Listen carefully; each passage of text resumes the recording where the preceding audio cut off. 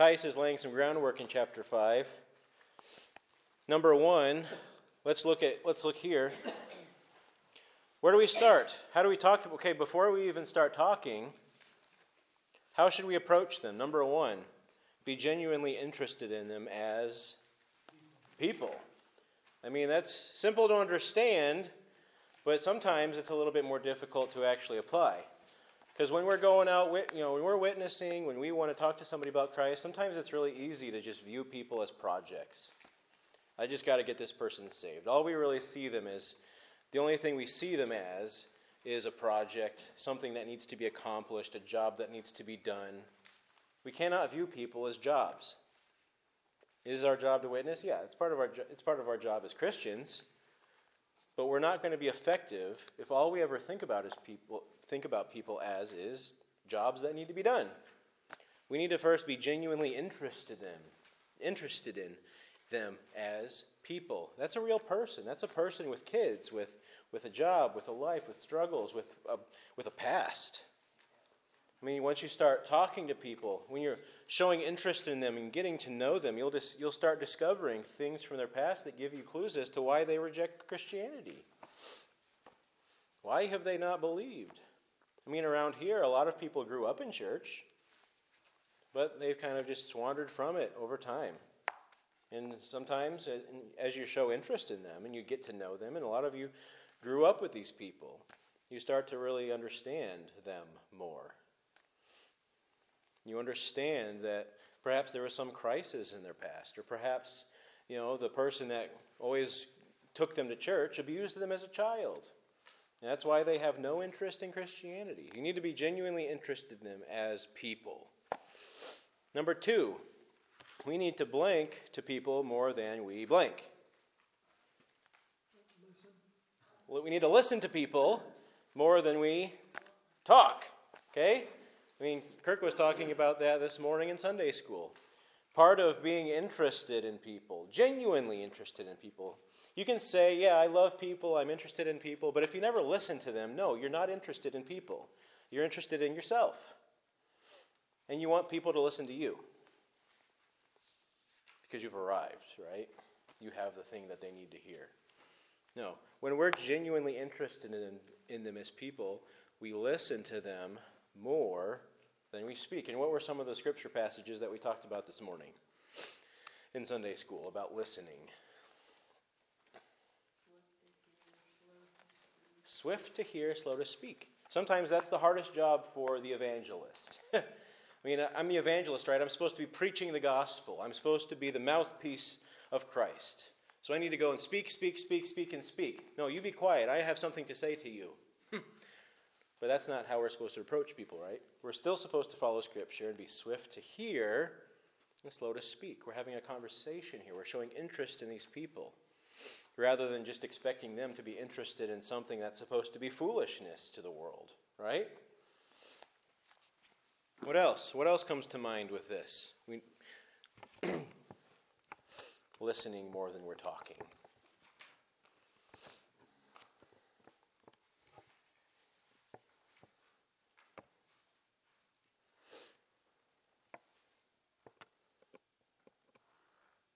And what was one of those verses that was on your sheet this morning?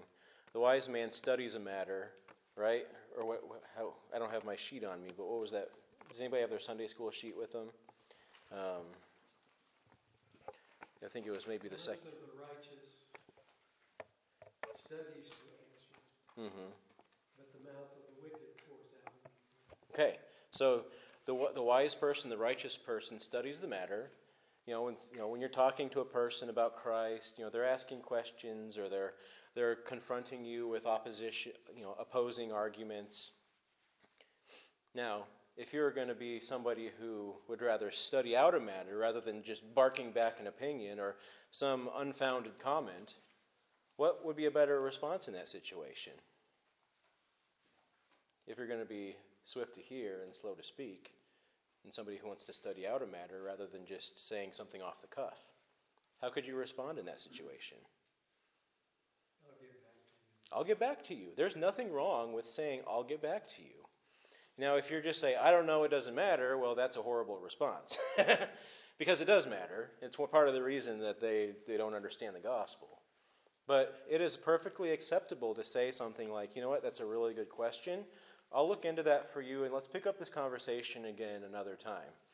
Or I'll call you, or I'll whatever. I'll stop by another time, and we'll pick this up again, because that's a really good question. I want to look into it. And quite honestly, people will respect you for that. Because what's the expectation? What do people normally do in that kind of a situation? They kind of expect you to just bark out an answer, to just kind of argue with them. Even if you have no idea how to really answer the question, or there's a better way of answering it, but we're in this conversation now, I got to confront it. I can't let them win this argument, and if I say I don't know, then they've won the argument. I think, most people, if you say, you know what, that's a really good, you validate their question, say, yeah, that's a good question. I'm glad you've been thinking about this. Let me look into that, and I will get back to you next week, or I'll stop by, or I'll give you a call. They'll respect you for that, because that's a humble answer. Donna, were you going to say something? What's the next step to that? The next step to getting back to them, you actually have to study it. Yeah, you actually have to study it, and then get back to them. Right, but if you don't get back to them, yeah, you haven't accomplished anything. Yeah. You avoided an argument, but then you just kind of swept it under the rug. So, and sometimes, if you're trying to study out this answer, trying to figure something out, and you just can't find a good answer, you can talk to other people about it. You can call your pastor, or you can call another pastor that you respect. But there are a lot, perhaps they have a resource, somebody knows of a resource that they've used in the past. Other people can help. And that's why I told you at the very beginning, like if there is a situation that you've been in or a question that you've been confronted with that you don't really know the answer to, or it's like, man, that was really kind of hard to talk about, feel free to shoot me an email or shoot me a text with the question, and I'll help you look into it. I'll look into it with you, and then we can talk about it as a group, because there are some good questions out there. There are some hard conversations that can be had. And it's helpful for us to come together and prepare each other for them. So, and I keep that open to you. If there's a question that you've run into, or something you've been confronted with that's confusing, feel free to let me know, or whatever. We'll talk about it. And we can talk about it in class. But yeah, acknowledge, people respond well when you show your humanity in the sense that you don't think that you are omniscient. When you talk in such a way with people that you come across as thinking that you're omniscient, that you know all the answers that everybody ever has, people don't respect that. You think they will, you think they'll think highly of you, but they don't. People like to see your humanity. And when you show your humanity, you're on their playing field. They know that they can interact with you as a person, rather than just, well, he just wants to convert me and make me a disciple, which in a way is true, but people on the receiving end of that don't really like that. I mean, how often do you like it when a Jehovah's Witness comes to you trying to shove their stuff down your throat? That's not very pleasant.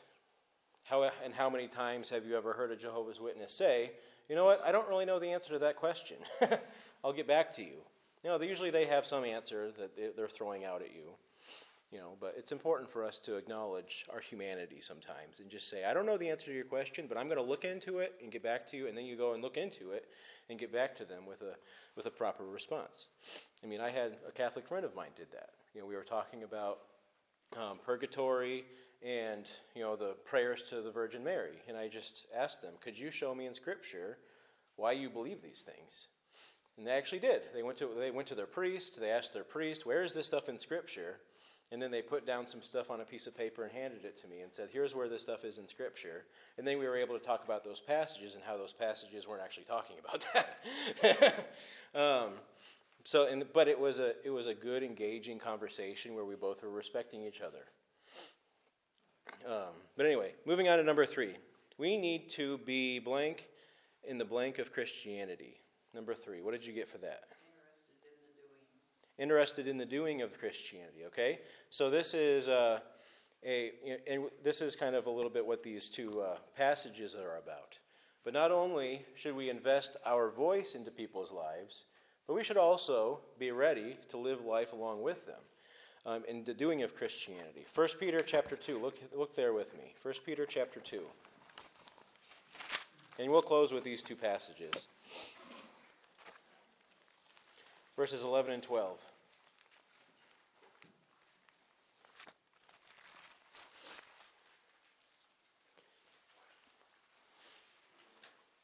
And this passage really keys in on walking the talk, not just talking the talk. Okay? So if you're trying to preach the gospel to a friend and they know that you're just as corrupt as they are, how much authority do you think what you say has in their ears? If somebody, who would like to read this passage for us? 1 Peter 2, 11 to 12.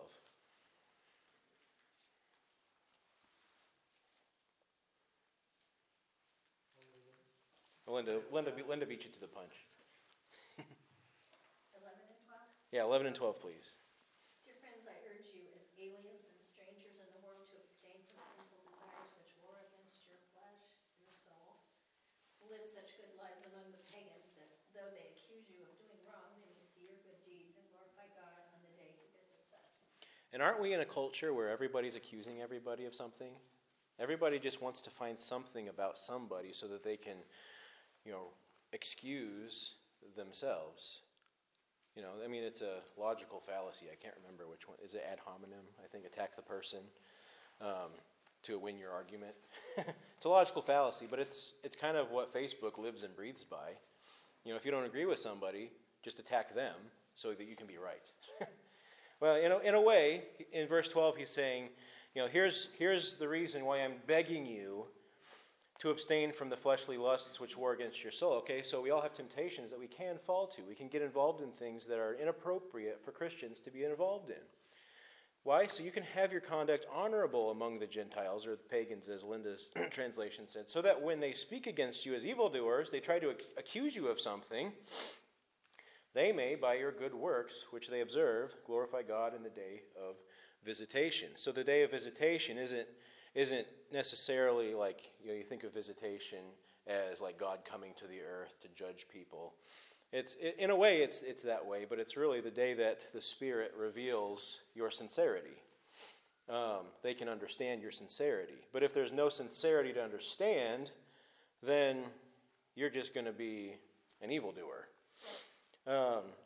So we're supposed to make sure that we are living honorable in this world, because people are going to be looking at us, trying to figure out some way to depose us, and we need to make that extremely difficult for them.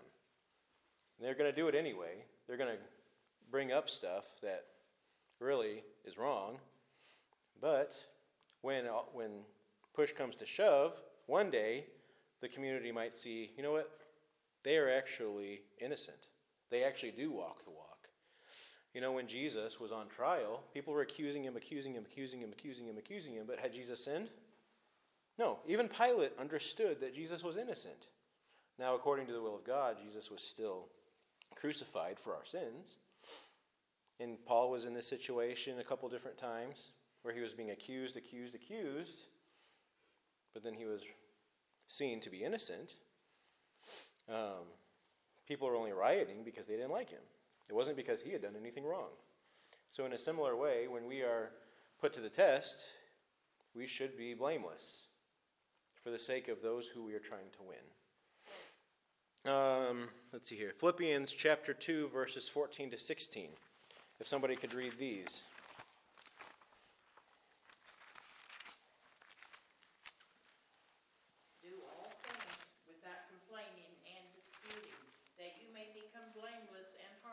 Children of God, without fault in the midst of a crooked and perverse generation, among whom you shine as lights in the world, holding fast the word of life, so that I may rejoice in the day of Christ, that I have not run in vain or labored in vain. So what specifically in this passage shows the community that we are different than them?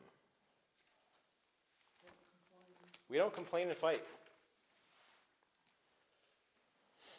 We don't complain and fight with each other. We don't complain about each other. We don't fight with each other. Because what's the natural response of mankind? When something's going on that, well, I don't like that. Or I think it should be done a different way. Or that's wrong. What happens? It turns into an argument and a fight. People divide, and families divide, and friends divide. That's natural. But we are supernatural. We do not come here so that we can have a soapbox to get our way done. Now, do all things without complaining, okay? There are going to be plenty of things done, even in a small church like this, which many of us already know full well, that we don't like. We don't like the way that's done. We don't like the way that person did that. And that's why he's saying, do all things without complaining and disputing so that you can stand out. Because the natural man will complain and argue. The supernatural person has a higher calling, so that you become blameless and harmless, children of God, without fault in the midst of a crooked and perverse generation, among whom you shine as lights in the world. Love covers a multitude of sins.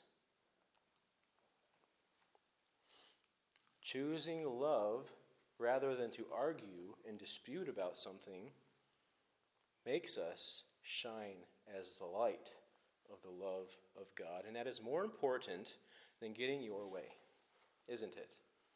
Because we are here to glorify God, not our opinions and our desire for control. We like to be in control. It's the way of man. But we do not follow the way of man. That's why we are not supposed to be complaining and disputing, so that we can be blameless, the children of God, not the children of Adam, the children of Cain, who murdered Abel because of jealousy.